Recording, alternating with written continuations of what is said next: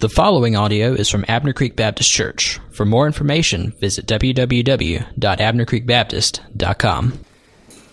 Well, let me invite you to take your copy of God's Word and open with me to the book of 1 Corinthians in chapter 15, 1 Corinthians 15. While you're turning there, let me just say a word of appreciation again to Hannah for stepping in and leading us when Ethan's gone. And I'm so appreciative. I don't know if you have watched Hannah as she's been here. She started coming here as a North Greenville student. She's since graduated. She's working on her postgraduate degree, and she is here serving the Lord. You can see the Spirit of the Lord just exude from her. She teaches our kids on Sunday mornings. My daughter has been one that has been the beneficiary of seeing this godly young woman kind of live her life in front of her. And so I'm so appreciative of Hannah. My family, when we went to the beach this last summer on vacation, were able to go to her church. She's from the Myrtle Beach area, and it's so good to have her up here with us. So thank you, Hannah. 1 Corinthians 15 is where we'll be, and this sermon I've entitled, One Day Death Will Die. One day, death will die. We have been, over the last 2 weeks, this is our third week in the 15th chapter of 1 Corinthians. Over the last 2 weeks, we've been studying the resurrection.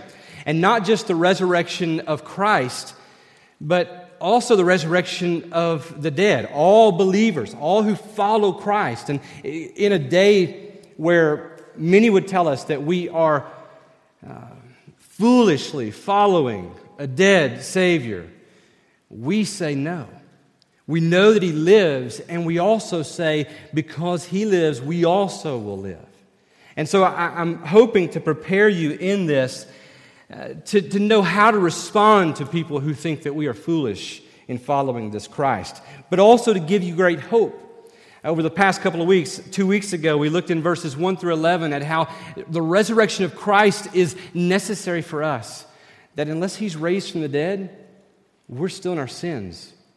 We're not forgiven, that we need His resurrection for forgiveness. Romans 4:25 tells us that. Not only that, but His resurrection is what gives us the power to live holy lives that He calls us to. That we wouldn't be able to walk in holiness if it weren't for His life living in us. And that His resurrection also means that one day we have hope of heaven. That one day we will be fit for heaven because He has gone away in a resurrected body to prepare a place for us. And one day we too will be raised, not just there in spirit, as disembodied spirits, but we will be there as bodies and spirits, transformed and fit for eternity of worship to our King. And last week we went beyond the resurrection of Christ, and we began to look at those in the church in Corinth who were saying there is no resurrection of the dead at all. And Paul lays out a case of these 6 different things that would not be true, that would be true if they were right. That if there is no resurrection of the dead, then Christ Himself has not been raised. Then their preaching and our preaching is in vain. It's powerless. But you know, if you're sitting here as a believer, that somewhere along the way you heard the gospel and you heard and felt the call of Christ when He made you alive to come follow Him. They did too. And Paul says if there is no resurrection of the dead, then the whole message is a lie, that your faith is in vain, that the faith of all those who have already perished believing in Christ, their faith was in vain. They're in hell.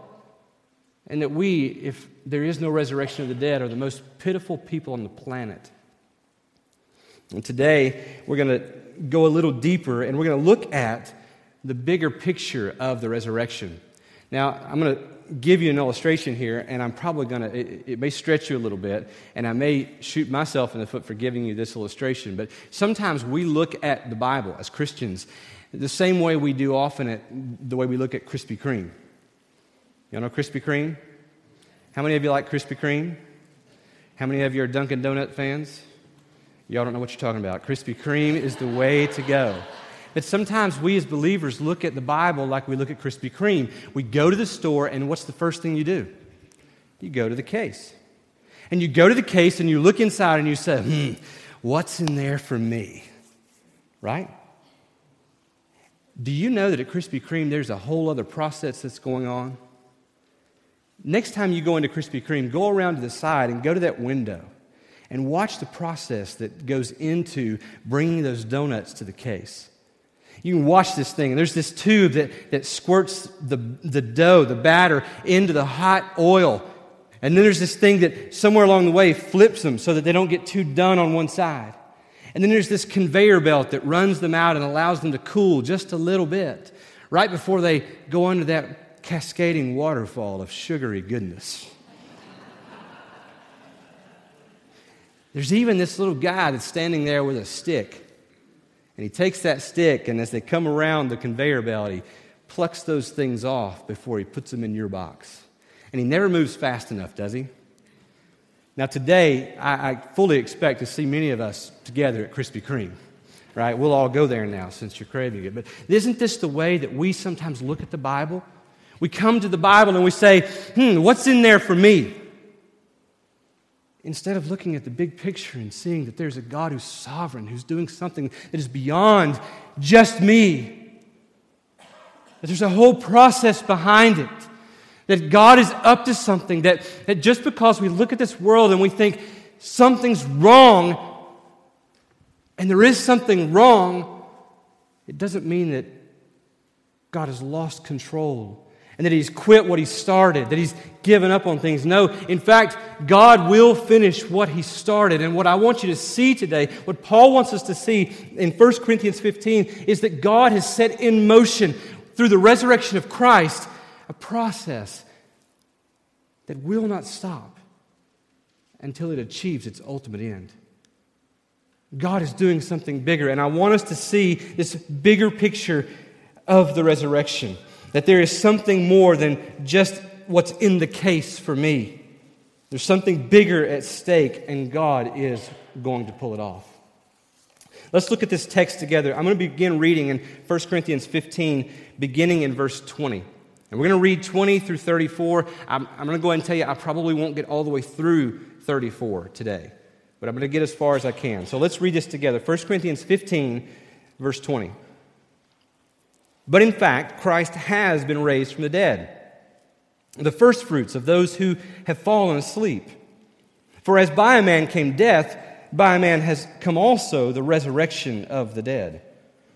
For as in Adam all die, so also in Christ shall all be made alive, but each in his own order. Christ the firstfruits, then at His coming, those who belong to Christ. Then comes the end, when He delivers the kingdom to God the Father after destroying every rule and every authority and power. For He must reign until He has put all His enemies under His feet. The last enemy to be destroyed is death. For God has put all things in subjection under His feet. But when it says all things are put in subjection, it is plain that He is accepted who put all things in subjection under Him. When all things are subjected to Him, then the Son Himself will also be subjected to Him who put all things in subjection under Him, that God may be all in all. Otherwise, he says in 29, what do people mean by being baptized on behalf of the dead? If the dead are not raised at all, why are people baptized on their behalf? Why are we in danger every hour? I protest, brothers, by my pride in you, which I have in Christ Jesus our Lord. I die every day. What do I gain if, humanly speaking, I fought with beasts at Ephesus? If the dead are not raised, let us eat and drink, for tomorrow we die. Do not be deceived. Bad company ruins good morals. Wake up from your drunken stupor, as is right, and do not go on sinning, for some have no knowledge of God, and I say this to your shame. Let's pray together that God would enlighten us on this passage. Lord, I pray that You would teach us today from this. God, that You would show us the truth that's here. And God, I pray that I would not get beyond the text. God, that I would not rush through the text. That those who are sitting out there in the seats today, God, that they would not be tempted to want to rush through the text. But God, help us to come to Your word today. And God, that we would savor it. God, that we would enjoy every morsel of it. God, we need your word.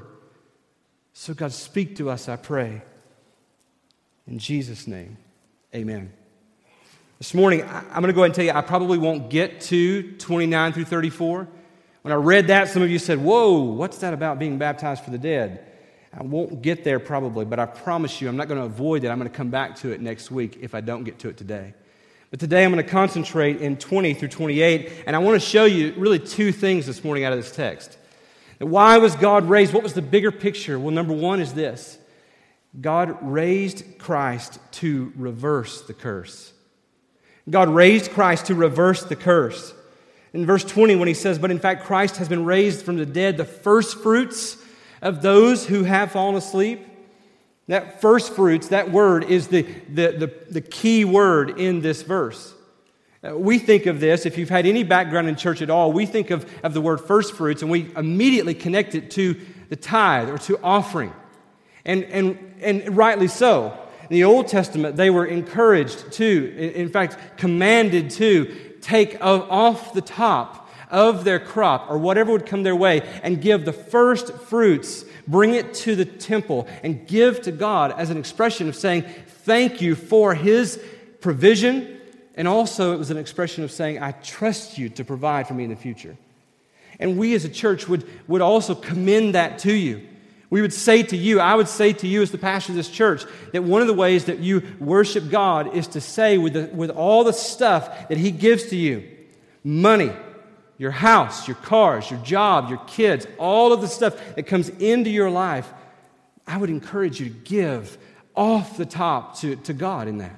That you would take from immediately when you get your paycheck and you would take from that and you would come off the top before any of your bills are paid and give to God. Why? Because I want a bigger salary? No.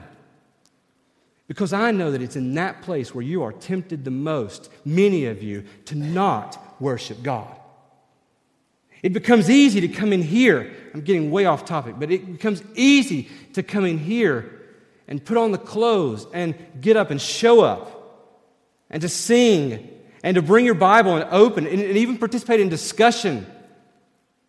But there's something that happens when you begin to take what God's given you and give out of that, not knowing if things are going to work out, if your bills are going to be met. And trust God. There's something that happens there that is a beautiful expression of love to a God who is altogether worthy and who will provide, who will not let you go hungry, who will not let you go without shelter or clothing. He may not give you everything you need, but He will provide. So when we read this passage today and we read that Christ is the first fruits of all who have fallen asleep, we immediately put it in that context of giving and the offering and tithe.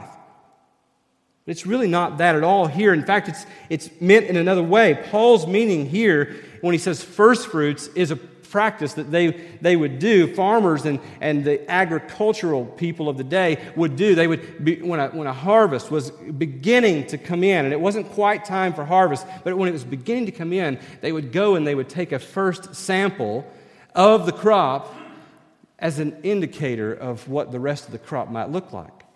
And some of you who have any background in farming or agriculture at all, you know this to be the case. You will watch your crop through the year, and as it begins to bud and come to fruition, you'll go out and you'll check this. And what he's saying here is not that Christ was an offering off the top, but that Christ, because He was raised from the dead, it is an indicator of what the rest of the crop will be like. That we who also believe in Christ because Christ was raised, and we come to the sample of the crop and we say, He was raised, it's going to be a good crop, all the rest of us who follow will also be raised. In verses 21 and 22, he goes on and he takes this a little deeper, and he goes away from the first fruits metaphor, and he goes to this issue of Adam and Christ. In verses 21 and 22, he says, for as by a man came death, by a man also has come resurrection from the dead. For as in Adam all die, so also in Christ all shall be made alive. Now, he's not saying here that universally all human beings will be raised from the dead to enjoy heaven forever. You're take it out of the context, you could make it say that. What he's saying is those who are believing in Christ, those who are truly his, will be raised from the dead to live with him forever. We come to this and we say, well, what is Paul saying here when he's talking about Adam and Christ? Well, nobody questions that everyone will die. Go and have a conversation at work this week and just ask somebody, say, you think you're going to die one day? You'll be hard-pressed to come across anybody in your workplace or the gym or anywhere who will say, nope, I think I'm going to be kind of the first to just never die. I think I'm just going to live on forever. You know, there have been people that have tried it through medicine and science and tried to put themselves on machines that they would live forever. But no one really thinks that they're really going to just naturally live on forever. They all assume they're going to die. And we as Christians know that the Bible tells us the reason for that. That the reason death is universal, that 100% of people die, is because it's rooted in Adam. When Adam sinned in the garden, he ushered death into the human existence. And we don't have any problem looking at that and saying, Adam represents all of us, and because we are all descendants of Adam. Now, thousands of years later, we still buy this, that all of us are going to die because we're descended from Adam. What Paul's saying, though, is that when Christ comes as a man, as fully God, but also fully man, and he dies, but then he is raised again, that he reverses the curse. That now the curse in Adam, that everyone would die, stops in its tracks and begins to spin backwards. Christ is the first man ever who died but was raised. Now you say, but wait a minute, there were others in the Bible that were raised. What about Lazarus, for one? What about Dorcas? And what about the daughter of Jairus? And what about Eutychus? Remember Eutychus, the young man who fell from the window when Paul was preaching through the night? He fell down dead in the street, and Paul was able to go down and raise him from the dead. You say, what about those people? Jesus was not the only one who's ever been raised from the dead. You're right. But all of those people were raised to die again. After they were raised, there was a funeral again. Lazarus, Mary, and Martha, they were there and they wept at his tomb. And when Jesus finally showed up, they jumped all over him. Jesus, where were you? If you'd have been here, you could have saved him. And Jesus calls him out of the tomb, and they rejoice. But there was a moment later on when Lazarus died again. But only Jesus has come out of the grave, never to go back in. There's no other leader, there's no other person in history who's ever done that. And what we should see, what Paul wants us to see here, is because Adam represents and gives to the rest of his descendants death, because we who trust in Christ, Jesus reverses the curse and gives to all of us life. Not just life spiritually, but life as bodily, that we will be raised. John 1:12-13 says, "But to all who did receive him, who believed in his name, he gave the right to become children of God, who were born not of blood, nor of the will of the flesh, nor of the will of man, but of God." The reason I read that to you is because up till that point, we were children of man. We were children of the will of the flesh. But when Christ comes and we, by faith, turn from our sin and put our trust in Jesus alone, we become no longer children of men, but children of God. He reverses the curse. And Jesus dies to do that, to reverse the curse. But you say, but wait, if Jesus has reversed the curse, then why do believers still die? I mean, when Adam sinned in the garden, the curse was ushered in immediately. I mean, people began to die, maybe not on the spot, but it doesn't take very far as you read through Genesis to where we see people begin to die. Cain and Abel, first murder in Scripture, and we see them begin to die. Death comes swiftly. So now if you're telling me that Jesus died but was raised to reverse the curse, how come the reversal, how come bodily resurrection doesn't come just as swiftly? Well, that's the second point that I want you to see. Not only has Jesus come to reverse the curse, but I want to show you that God has raised Christ also to reign, to be the rightful ruler. Look at verses 23 through 28. But each in his own order, Christ the firstfruits, then in his coming, those who belong to Christ. Then comes the end when he delivers the kingdom to God the Father after destroying every rule and every authority and power. For he must reign until he has put all his enemies under his feet. The last enemy to be destroyed is death, for God has put all things in subjection under his feet. But when it says all things are put in subjection, it's plain that he is accepted who put all things in subjection under him.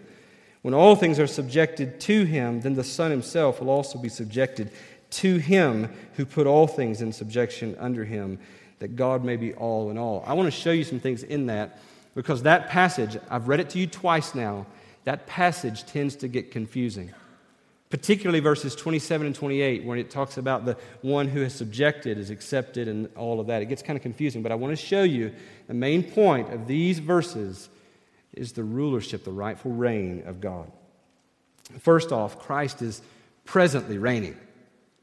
You say, well, when does his reign start?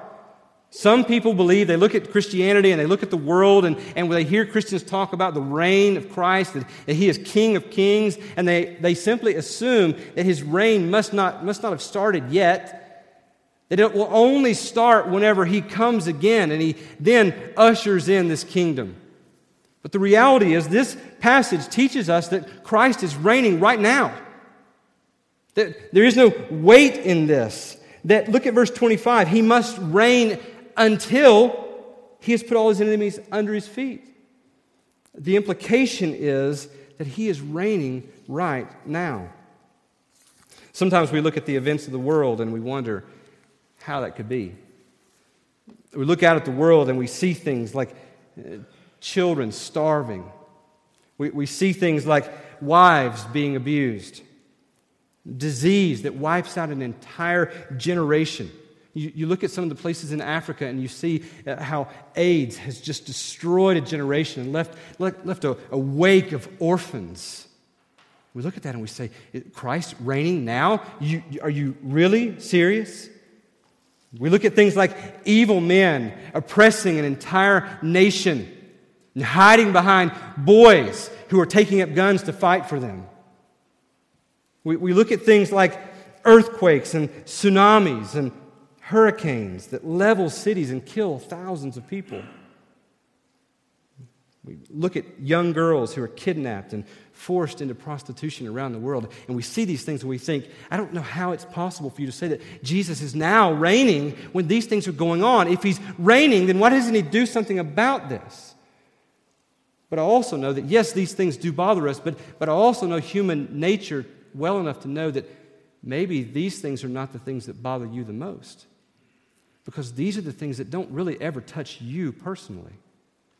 But what about the things that do touch you personally? What about the report from the doctor that says it is indeed cancer?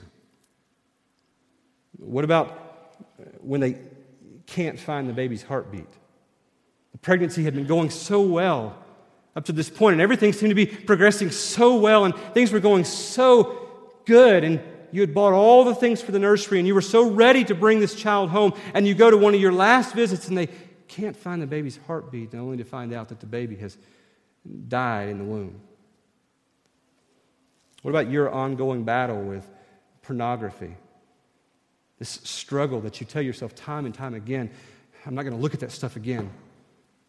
I'm going to turn away from this stuff. I'm going to get rid of this altogether, only to find yourself going back to it again. What about your obsession with food? You tell yourself, I got to quit. I'm ruining my health. I'm not going to do this anymore. And then you run right back to Krispy Kreme because your pastor used it as an illustration. What about the control of your tongue? You say, I'm not going to talk about my coworkers anymore. I'm not going to participate in gossip, or I'm not going to lie. What about your temper with your wife and your kids? You know how you feel when you get angry and you yell. and you come in here and you sit in this place and you hear this preacher stand before you and say that right now Christ is reigning at this moment, and you want to scream at me, stand up and scream at me and say, oh yeah? Then why these things?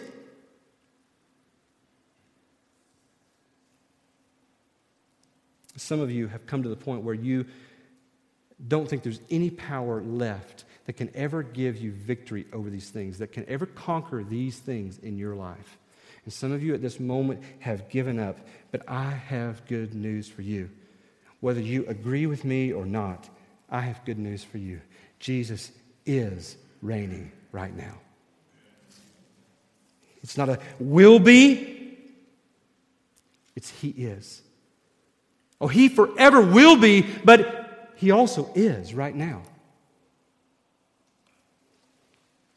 Believer, you're not alone in your struggle. Christian, you are not helpless in your situation. There's nothing, let me just tell you this, there's nothing that can have the last word in your life unless God decrees it. Do you understand that? When you sit in front of that computer screen for the 1,000th time after you've told yourself 999 times that you would not go back there, God's reigning. And the problem is, you've come to this place where you think you reign. And you think in your own strength that you can come to this place and say, I'm not going to do it anymore. And you're not saying, God, reign over me. The reality is, when you're back in front of that computer screen again, it simply should drive you back to the gospel. It should drive you back, not in a way that you need to be saved again because you have fallen and lost your salvation, because the Bible never teaches that those who have truly been saved can lose salvation. The Bible never teaches that. In fact, the Bible teaches the opposite, that those who truly have been saved are His, and He holds them. But instead, that you would come back to the gospel and say, Jesus, I still need your grace. Jesus, I'm still struggling with this sin in my life, and I can't do this. God, would you forgive me and give me power to live for you? And every time it should draw you back, take you back to the gospel. There is nothing that can have the last word in your life unless God decrees it. Also, there's nothing that can come into your life, that can invade your life, without first having to ask the sovereign ruler who is Christ. And if it comes into your life, you can mark it down that it has come from a God who loves you more than you love yourself, who is reigning, who is altogether good, who is determined that this, whatever this is necessary for you to be sanctified and made like Christ. That's why we can say all things are good. God is good in all these things.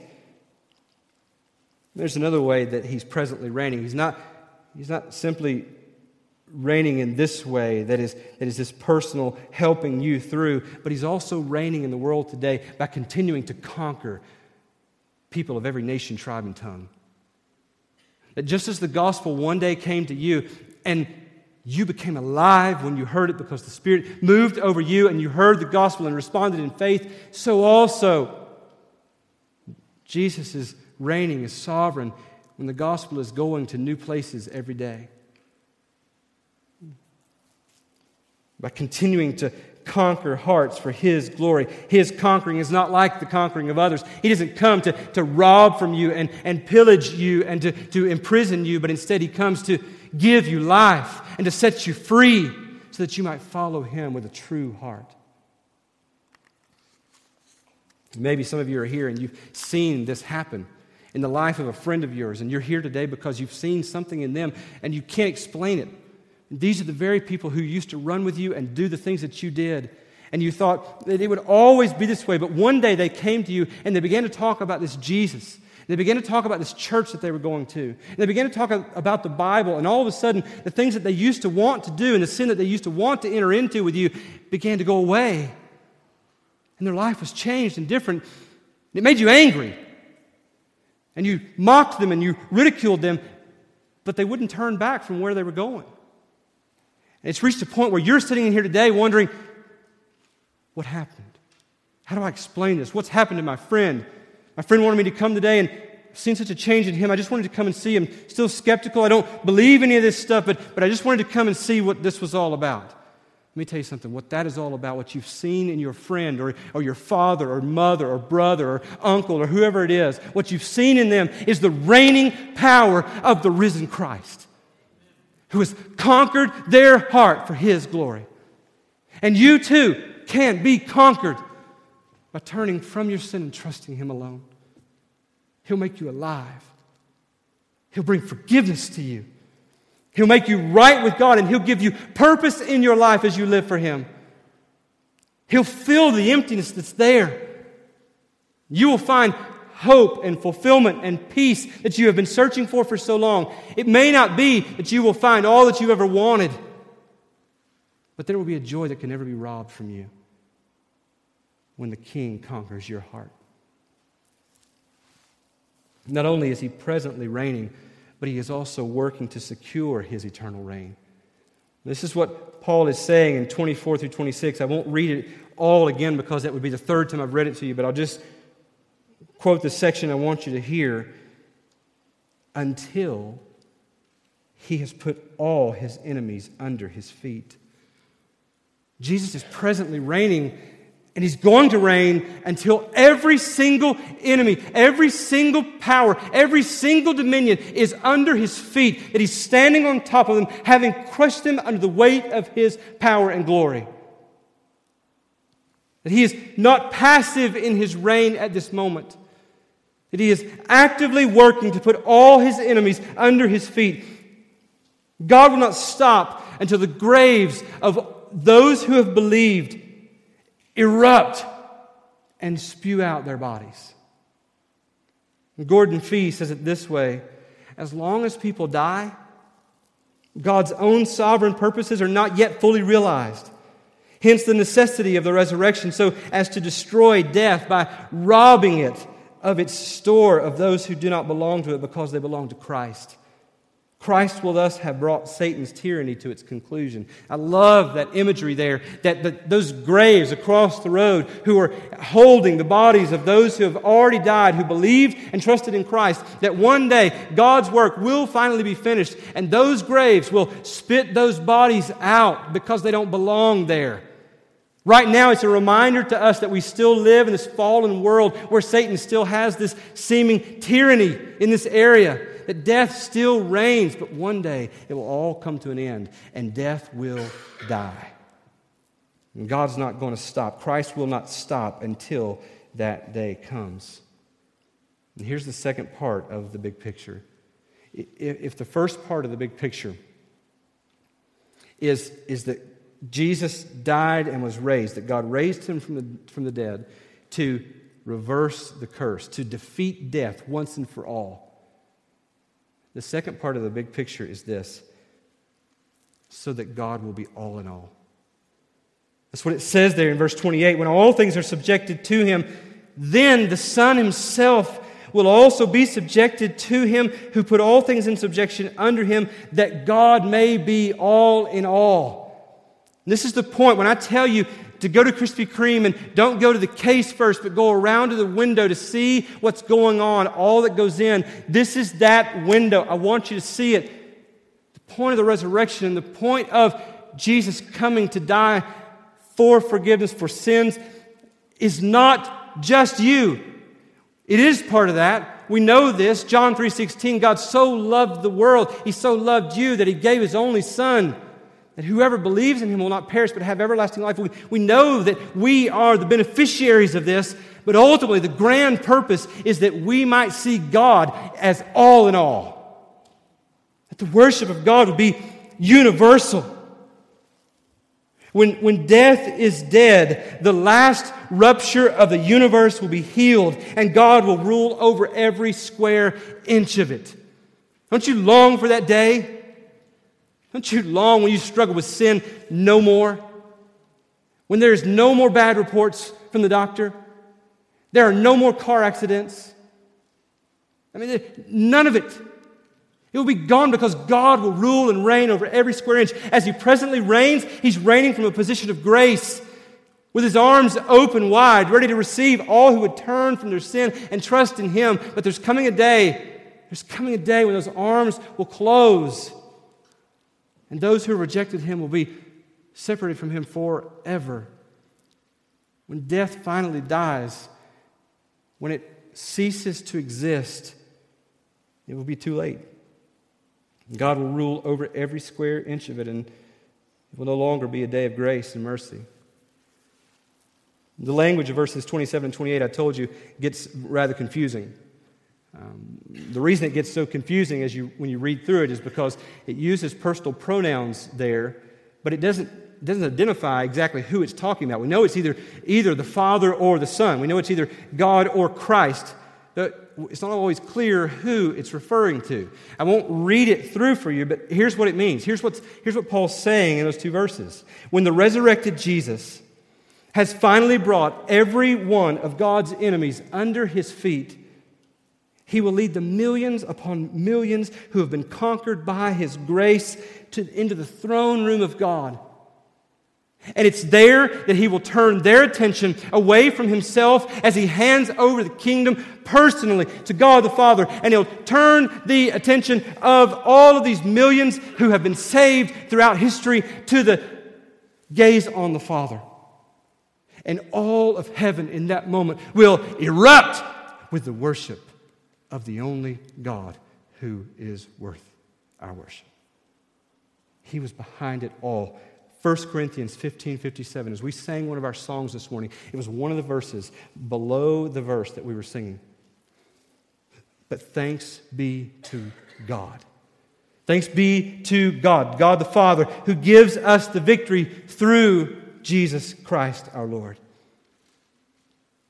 The bigger picture of this, church, is not so that you can come to the Bible and you can say, what's in here for me? It's not so that you can flip to the concordance when you have a particular issue you're dealing with so that you can find maybe a verse that might help you along through that. The point of Christianity is not for you to come to Christianity and say, let me make this thing all about me. And when I come to church, I want everybody to serve me. I want the temperature to be where I want it to be. I want the songs to be to my liking. I don't want to have to park very far away. This is not the point of Christianity. The point of it all is so that God might be all in all. This thing is heading to a place that is going to be altogether glorious as we kneel with millions upon millions of souls throughout history and angels in heaven, the new heavens and the new earth, and we gather around the Father and we worship Him through the Son. Jesus in that moment, just as He has subjected Himself co-equal with God the Father, but He subjects Himself and He comes and He carries out the plan of redemption, He will be in heaven with us with a resurrected body throughout all of eternity. We'll be able to touch Him. We'll be able to look at Him. And He, with us, will worship the Father. And this is the point of Christianity, that God may be all in all. One day, death's going to die. And we will worship our God forever. Amen? Let's pray. Lord, I pray, God, that in this time, in this in-between where we're already saved, those who are in Christ, but we're not yet raised from the dead, we're not yet with you in eternity, and we still live in this world where all of these effects of sin still continue to happen. God, I pray that now that you would be supreme in our lives. God, we thank you for your grace and for drawing us who are believers to yourself. It's not anything in us. There's nothing that we can boast in. It was your work and yours alone. And God, I pray that in this time of responding to your word, God, that you would call people to yourself. That in this room, Lord, I know that in this room there are people sitting in these seats who are right now dead in their sins and trespasses. And that's not a put down from a judgmental preacher. That's a fact of your word. And the fact that in Adam we all die. But God, in this time, Lord, I pray, God, that you would do what you did with me, and God, that you would make them alive. And God, that you call them out of sin and out of the darkness of the hopelessness of their sin. And God, that you would save them gloriously. Do it for your name's sake. Not for mine, not for this church. Do it for your name's sake. Lord, capture their heart. Use the preaching of your word, God, to capture them. God, do what you want to do, I pray. In Jesus' name, amen. This morning we want to give you an opportunity to respond to the word. You've heard the word today. You've heard the passage read a couple of times. You've heard me explain the passage. And maybe along the way, it went beyond just me up here talking to you. Maybe at some point along the way, you began to hear God whisper to you. And you sensed Him calling you to turn from your sin and trust in Him alone. And today I want to invite you, as Hannah and the team, as they play and sing, I'm going to be seated right down here on the front. You can come see me. I'd love for you to come and just sit down next to me or put your hand on my shoulder, whatever the case may be, and I'll be glad to talk with you, answer any questions you have, I'll be glad to pray with you, help to lead you to turn from sin and trust Christ. Please come see me today. Maybe you're here today, though, and you're a Christian, you're a believer, but you're just so well aware today of how much you still need the gospel. You're so aware of your own sinfulness and your depravity, how you're prone to wander from God, and you've come in here and you've not thought about it a long time, but something just feels wrong. You're just distant from God, and you've sat through worship services and it just felt cold and you were away from Him. Today, the Bible says that you can turn from your sin and trust Him again. 1 John 1:9 says that if you'll confess your sin to Him, that He'll be faithful and just to forgive you and to cleanse you from all unrighteousness. So today, I want to encourage you as believers to use this time as a time of confession. Confess your sins to Him, turn to Him. And then as believers all across this room, as we respond in song, let's sing. Let's imagine for just a minute. Let's picture the throne room of heaven in that moment where Jesus hands the kingdom over to the Father. And let's respond as we sing. And as you leave here today, let that be the thought that drives you. That the resurrection means that we will one day live. And so that whatever this world brings to us, it brings. Come what may, but I am secure in my God, and so go and live for the King. Whatever God leads you to this morning, respond by being obedient to Him. Let's worship. This time of teaching is brought to you by Abner Creek Baptist Church. For more information, visit www.abnercreekbaptist.com.